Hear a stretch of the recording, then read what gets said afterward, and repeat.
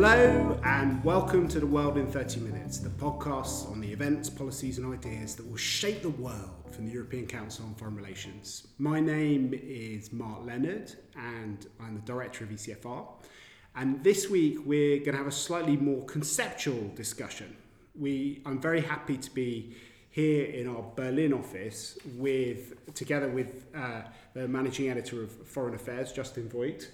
And we've just done a really interesting event looking at the whole question of the undead past, how nations confront the evils of history. And as we're in Germany, there's even a special German word for these sorts of things, the idea of Vergangenheitsbewältigung, which is, I suppose, untranslatable, like so many of these fantastic German words, but is basically about how countries reconcile with and confront their past. And I'd maybe just start with you, Justin, because it's a slightly unusual issue of foreign affairs. You're a journal of ideas, but you do try and write for practitioners and try not to stray too far from the everyday challenges of running foreign policy.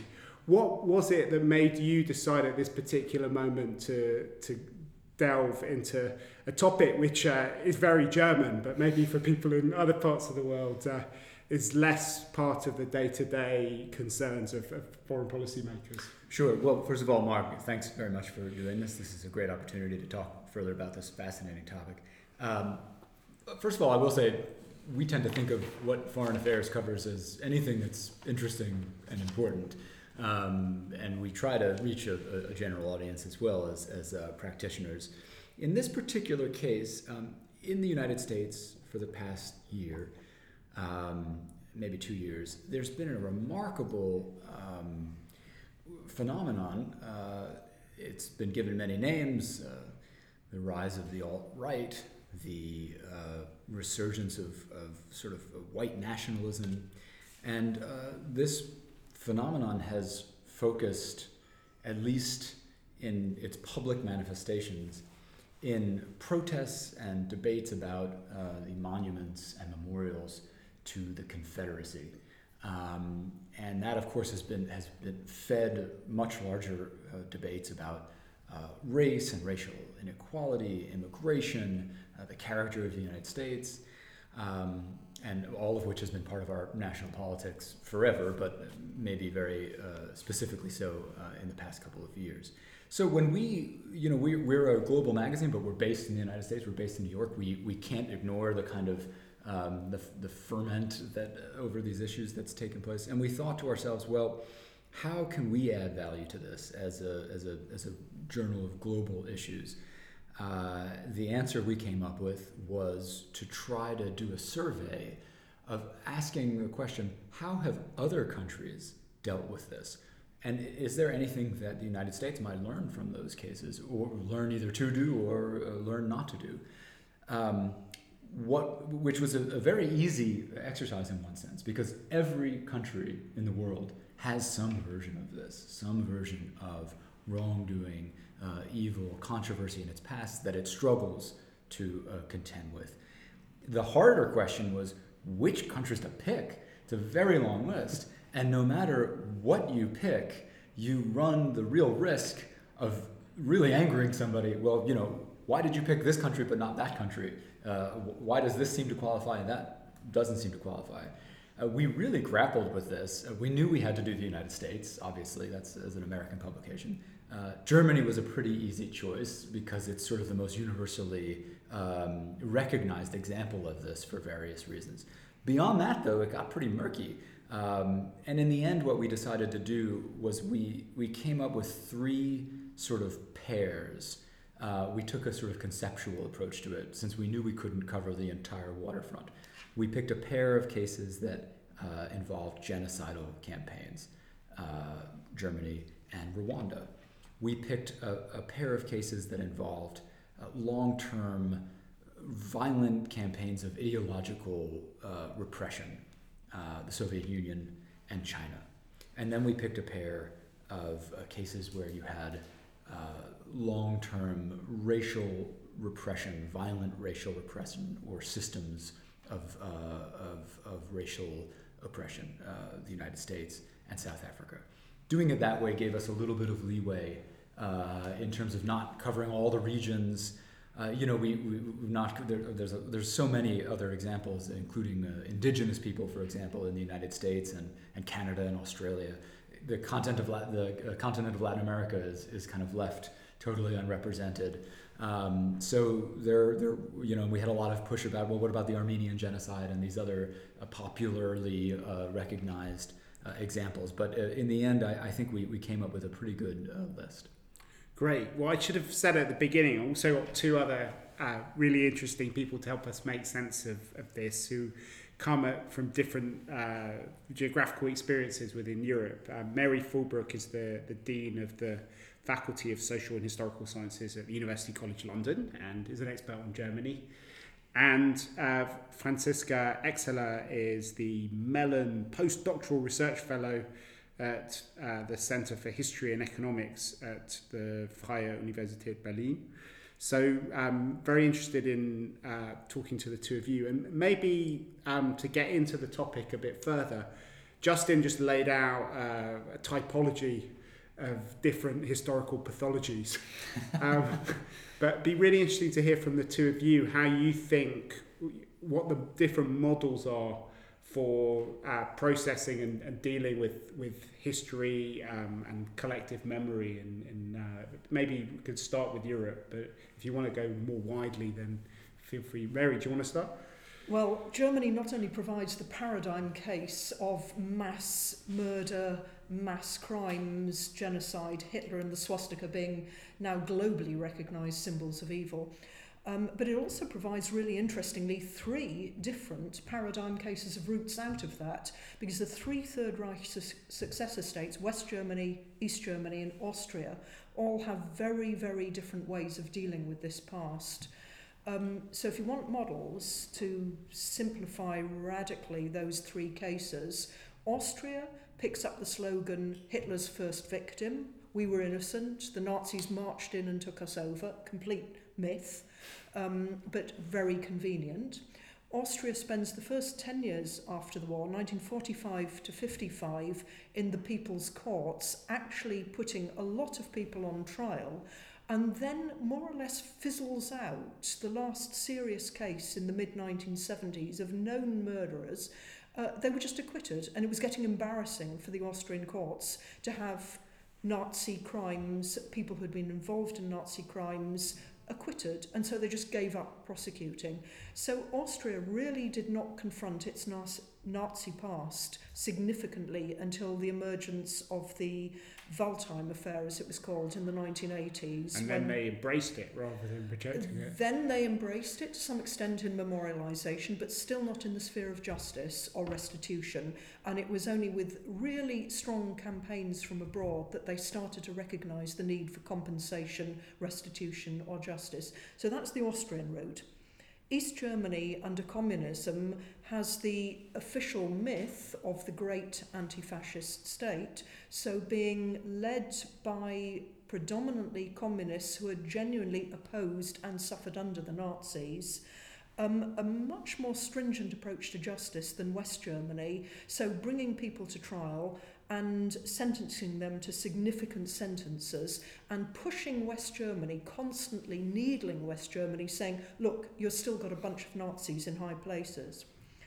West Germany of the three has become the accepted model of the word you mentioned, Vergangenheitsbewältigung, mastering the past or coming to terms with the past.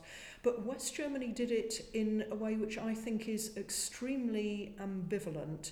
On the one hand, acknowledging responsibility and memorialising the victims, but on the other hand, failing to bring the vast majority of former Nazis to justice, a pathetic record of justice, many trials only mounted because particular people were insistent on pushing them through, and the East German competition, the competition between East and West Germany, was significant here. And a very belated and slow recognition of some groups of victims, very belated compensation to some groups of victims. So it's a very, very multifaceted record in West Germany, despite the wave of memorialisation and despite the wave of public shame and acknowledgement of responsibility. In some very real senses, it did not face up to practical legacies of the past. So those are the three models, and they're very, very different in their outcomes. So it provides a particularly interesting case, I think. Thank you. So Franziska, you've been looking further to the east, looking at kind of Eastern Europe and Russia. Do you want to tell us how the past looks like there and how it's managed? Well, it's complicated as elsewhere, but I think the question is always, we try to think about models, and I wonder what Mary would think about this, is to what extent, whether that is a government or a society in all with its spectrums of different opinion and a diversity of opinions, to what extent they approach what we might call silences or difficult topics. And so we talked about this a little bit before, about the question of what is being said, what is not being said, and then how the things that are being said, how are they being said, and the selective selective dealing with the past, perhaps. So to give one example, I just came back from a visit to Ukraine, and there the question of the Ukrainian nationalists during the Second World War is a very contentious issue. So whereas the war in Russia today serves more like or the official narrative of the Second World War serves more of a unifying factor, being such an integral part of post-Soviet Russian identity. In Ukraine, it's really dividing society, and it's also adding sort of further divisions to the current political conflict, and that mostly pertains to the role also of the Ukrainian nationalists during the Second World War, who both committed violence, ethnic cleansing of Polish villages, they're complicit in the Holocaust, but who also fought against Soviet power after 1944, after they fought against the re-establishment of Soviet power in West Ukraine. So, and there it's always a question of who remembers what. So I saw an exhibition in a museum on ethnic Ukrainians who had been forcibly transferred from Poland to Ukraine after the war. But that history simply omitted the forced population transfer of ethnic Poles from Ukraine to Poland. So in a way you tell one side of the story, and they did it in a very complex and nuanced way, but then the other was completely omitted. So I think that's one way, if you could say, of selectively dealing with the past, where what you hear or what you read is not wrong, it's just that you feel like something is missing. Were there other models that you uncovered, Justin? To complete our panorama? Yeah, sure.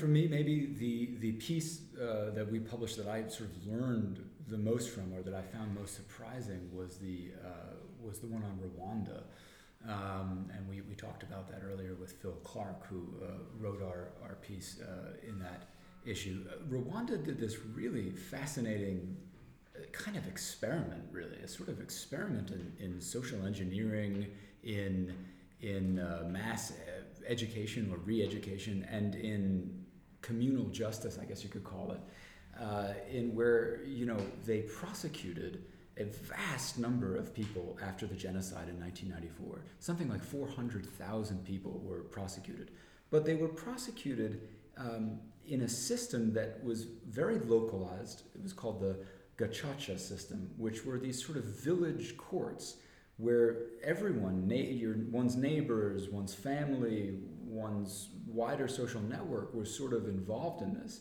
It was compulsory, actually. You had to involve yourself. So they tried to sort of have the best of both worlds. They tried to have peace because it involved a kind of communal, collective recognition of what had happened and a sort of confessional quality almost, but also justice. Because their sentences were meted out. These weren't just kumbaya, sitting around the campfire things. The people who were convicted were punished. So one of the reasons it's so interesting, I think, is because history is becoming one of the key resources which politics is using, as you said, Justin, in the opening question, and it's also particularly salient for multinational political projects like the United States and the European Union, which is trying to meld people who come from vastly different places into something, into a demos and into a community of faith. And it'd be really interesting to hear a bit about how that's changing, because I think both for the US and to the EU, in a way, these political projects were largely about an escape from history. So for the US, it was about, the shining city on the hill, people kind of leaving behind a past which they individually wanted to escape from. Within the EU, it was often a kind of national escape. Every single country had some sort of historical trauma which it was trying to run away from. And though they were very different and divided, there's a wonderful quote from Paul Valéry where he says, "We hope vaguely, we dread precisely." And I think it kind of encapsulates what drove the first few decades of European integration. But now we seem to be in a state where, rather than running away from the past, people are kind of embracing the past and using the past as a way of kind of mobilizing. There's a great book by Zygmunt Bauman that came out recently called Retropia, where he talks about how, rather than having a kind of forward-looking state to which we're running, the idea of the past is in fact the kind of new utopia. So these divisions about the past become particularly painful and salient in these circumstances. It'd be kind of interesting to hear from all of you how you think you can go about building a kind of meaningful unity, whether it's possible for these groups to stay together when history becomes so contested. Because I think maybe, Justin, you could talk a bit, because you one of the triggers for this obviously was what happened in Charlottesville, where you had this very, very divided right. Well, Retropia, I mean, that sounds almost like another way of saying, make fill in the blank great again, right? Yeah. And, in the case of America, as one of our panelists here pointed out, the amazing thing about that slogan, "Make America Great Again," is when you press someone who uses it, when exactly was America great? Mm-hmm. And not just for everybody or for all the minorities, but just in general. When does that, you try to pin... forget about Trump, pin him down on anything is pretty difficult, but any of his supporters, it's an interesting experiment. If you travel to the States, or if you see Americans who come to here to Berlin or anywhere else who are supportive of the president or his agenda, ask them that question. When was America great? You get a very strange mix of sort of sometimes evasion or, well, it's just a slogan, but sometimes you get sort of specific answers that are very revealing. I've gotten a lot of, under Reagan. America was great under Reagan, or people hark back to the 50s, before the 60s. And it was the 60s ruined everything. Those are the two most common. Interestingly, I've also gotten, turn of the century, pre-war, when the robber barons were in charge of everything. I think, wow, okay, geez. To your larger point, though, this issue of hearkening back, or I think, everywhere, both in the US and here, I think in Europe and even around the world, part of this populist moment that we're living through involves these, myth-making projects on a very large scale. The most prominent one right now is the US, and in some ways sort of the most cartoonish one for various reasons. But everywhere, we're seeing this. Look at China. Where Xi Jinping, you could basically say that his slogan for ever since he's been a leader has been "Make China Great Again." China Dream, right? And there is a large part of that has to do with history, and in fact, one of the cases we looked at in this issue, Andrew Nathan, a great political scientist of China, talked about how China deals with its past, or mostly does not deal with it. To the extent that it does deal with the past, it's to censor and erase parts of it that have become inconvenient for the Chinese Communist Party. I look at that and I think to myself, amongst the many other pressures that the Communist Party in China is going to face in the future, in the information age, can you continue to successfully not just rewrite the past, but eliminate it when it's inconvenient? I'm not sure. I mean, it's very interesting, Mary, to also look at what's happening in Germany now that the kind of Holocaust generation on both sides is dying out. How these things are being reopened with it. There was a big controversy around this book called Finis Germania. There's a lot of pushback from certain segments, and the AfD as a political movement has now emerged and is trying a very different way of dealing with and processing German history. Do you think that the German model, the West German model that you talked about, is something which will survive, or do you think that was something which was a product of memory rather than history, and it's something which is going to fizzle away? Okay, so the West German model is a very interesting one because it's very generationally specific. If you look at it, the first couple of decades after the war, the generation that actually were at the forefront of keeping the Third Reich afloat, sustaining the dictatorship, were not interested in memorialising victims. This is something that was a minority interest. Many of the memorial sites were only pushed through by representatives of victims and survivors and political interest groups and so on. The wave of memorialisation has been very much a second generation phenomenon, trying to make us feel... shamed children. Yeah, the shamed to be German generation.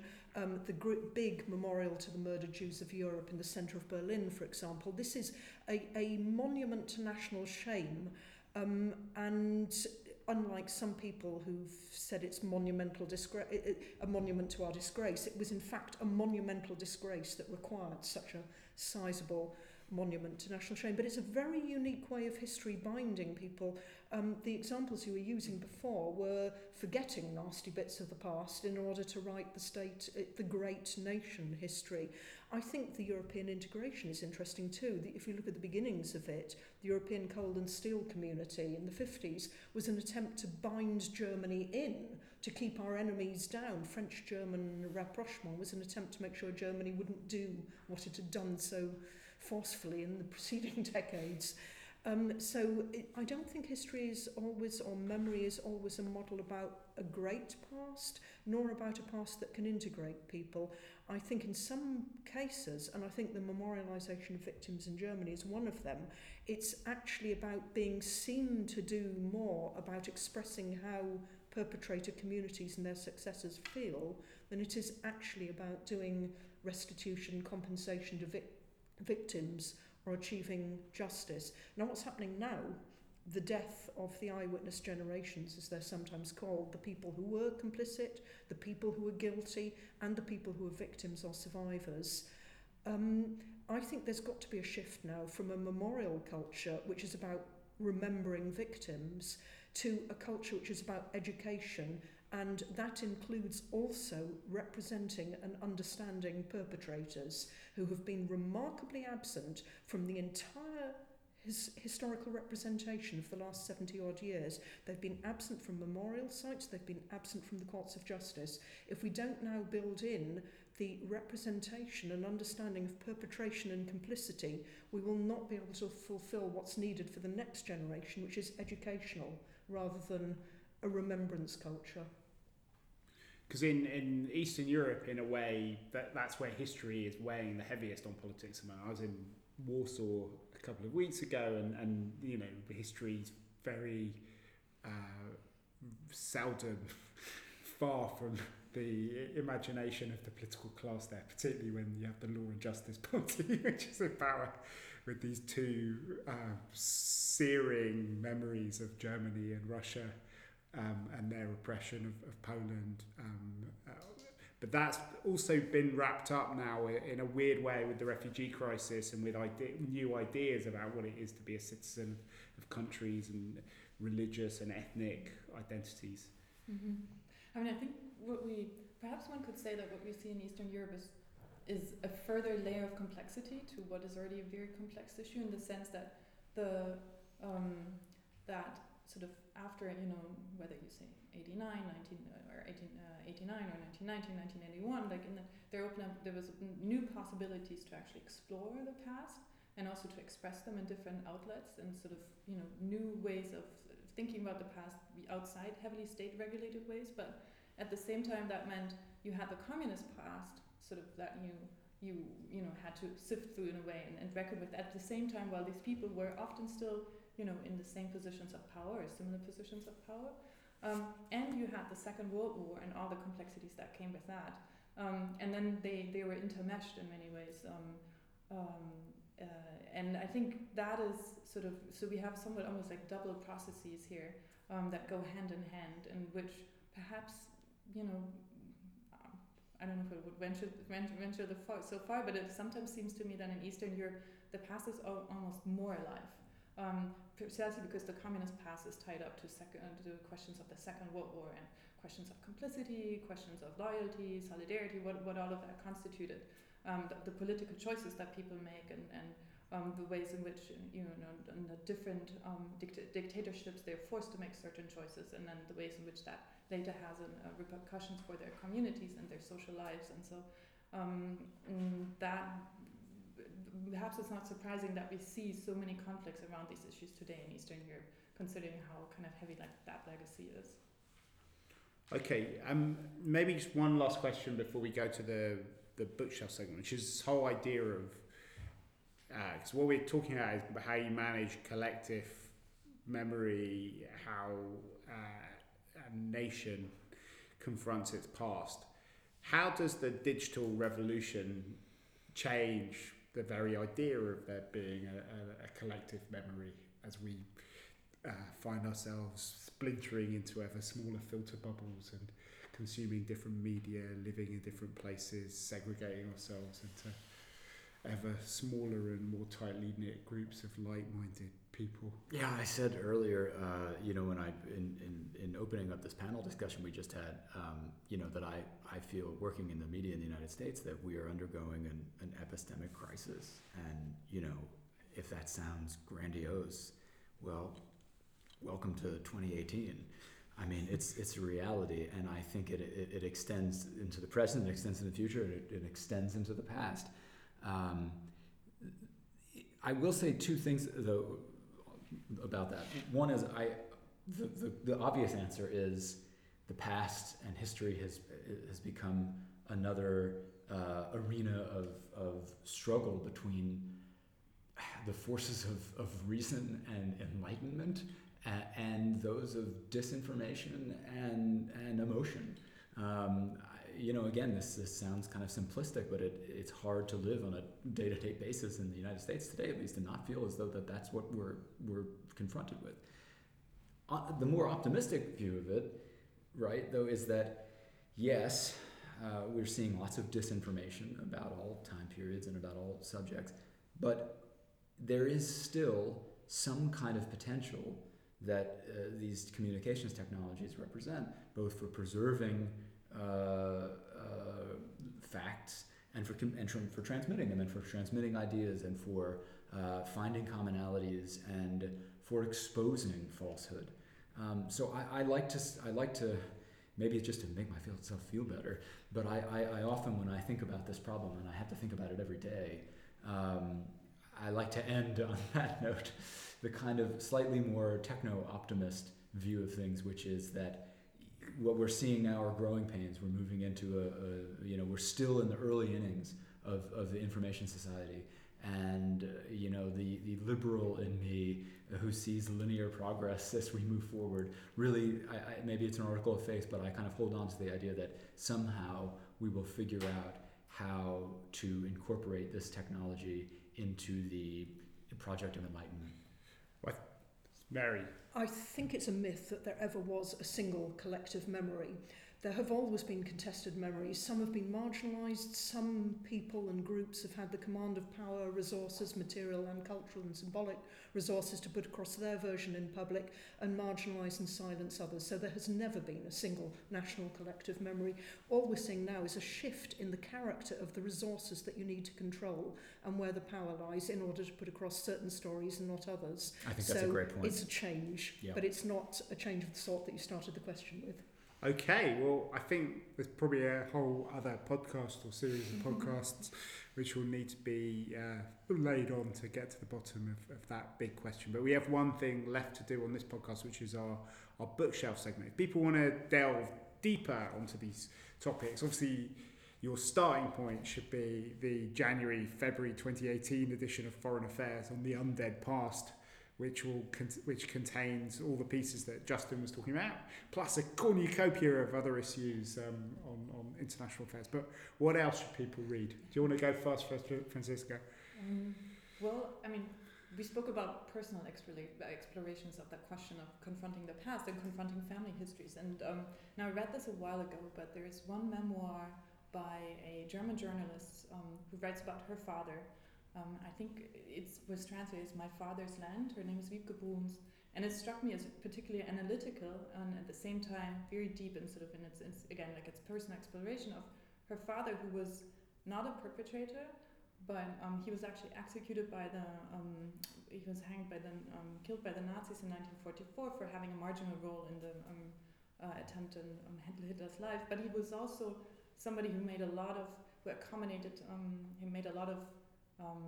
bystander kind of choices, you might want to call it, or was in many ways not, he certainly kind of ended up in that role more or less by chance. And so she really wants to understand how her father came, who her father was, and how her father came to pretty much not take an active role, but try to live his life, making also lots of opportunistic choices. And so in that sense, she tries to get an understanding of the complexity of her father's sort of character, but perhaps also speaking to larger issues of that, reckoning or dealing with the perpetrator, sort of the generation. Great. Mary, what would you recommend? I find this an almost impossible question because there are so many books on this area. And so I guess if I had to just plump for one that is a novel, I would say Christa Wolf, Kindheitsmuster, sometimes translated as A Model Childhood or Pattern of Childhood, which looks at the three layers she addressed. She was an East German writer. She wrote this in the books about her. Yeah, she wrote this in the mid-1970s, which was very unusual in the then GDR, where What's looking the at the name again? Christa Wolf, spelled W-O-L-F, as in wolf. Mm-hmm. And the book is sometimes translated as A Model Childhood and sometimes as Patterns of Childhood. And this is a really complex novel, very unusual for something in the GDR, where she writes in three different forms the she of the childhood self who grew up in Nazi Germany as part of a community who were complicit with Nazism, the you of the adult woman going back to her former hometown, now in Poland, and then only in the final paragraph of the whole novel using the I, where she can put herself in the present, the author or the narrator writing about this past, together with the you and the she, the second and third persons. And that to me brings alive the difficulties of putting yourself together through radically different regimes, dealing with an intensely problematic past where you have to confront complicity and involvement in a wider community of perpetrators, with an adult self who rejects that and yet is formed by that, and yet at the same time can't talk about it because of the current dictatorial conditions which constrain how you can talk about it. And then finally the self who manages to bring it all together and say, as I said in the last paragraph, I. So I think that novel in many ways brings together so many things that we academics try and write about at great length and far less brilliantly. What about you, Justin? Well, first of all, I appreciate the plug for the current issue of Foreign Affairs. Thank you. And I'm going to do something that's maybe a little corny, but I mean this in earnest. In preparing for our event today, there were two books in particular that were very, very interesting and useful to me.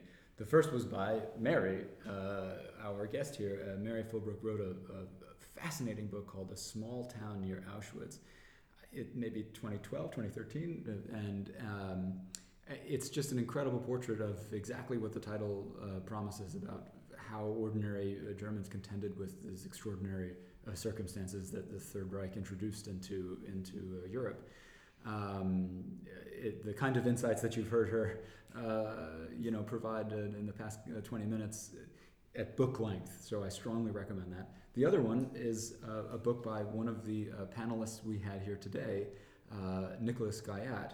It's his most recent book. It's called Bind Us Apart, which is a just fantastic history of how ideas about racial segregation and integration have played out in the 18th and 19th century in the United States, and does this fantastic job of complicating the conventional narrative of abolition. It turns out that a lot of liberals in the 18th and 19th century context in the United States didn't quite favor integration in the way that we might think that they did. It's a terrific book, and I strongly recommend those two. Okay, and this is a particularly tricky podcast for me to be moderating because in a way it's a family business that I've been talking about. My mother comes from a German Jewish background, was born in Heiding in France, and then went back to Germany with her mother after the war, and has written about 30 books on these topics over the last few decades, most of which are not available in English, but I will plug one because if not, that's a good I might sign. lose my... That's a good sign.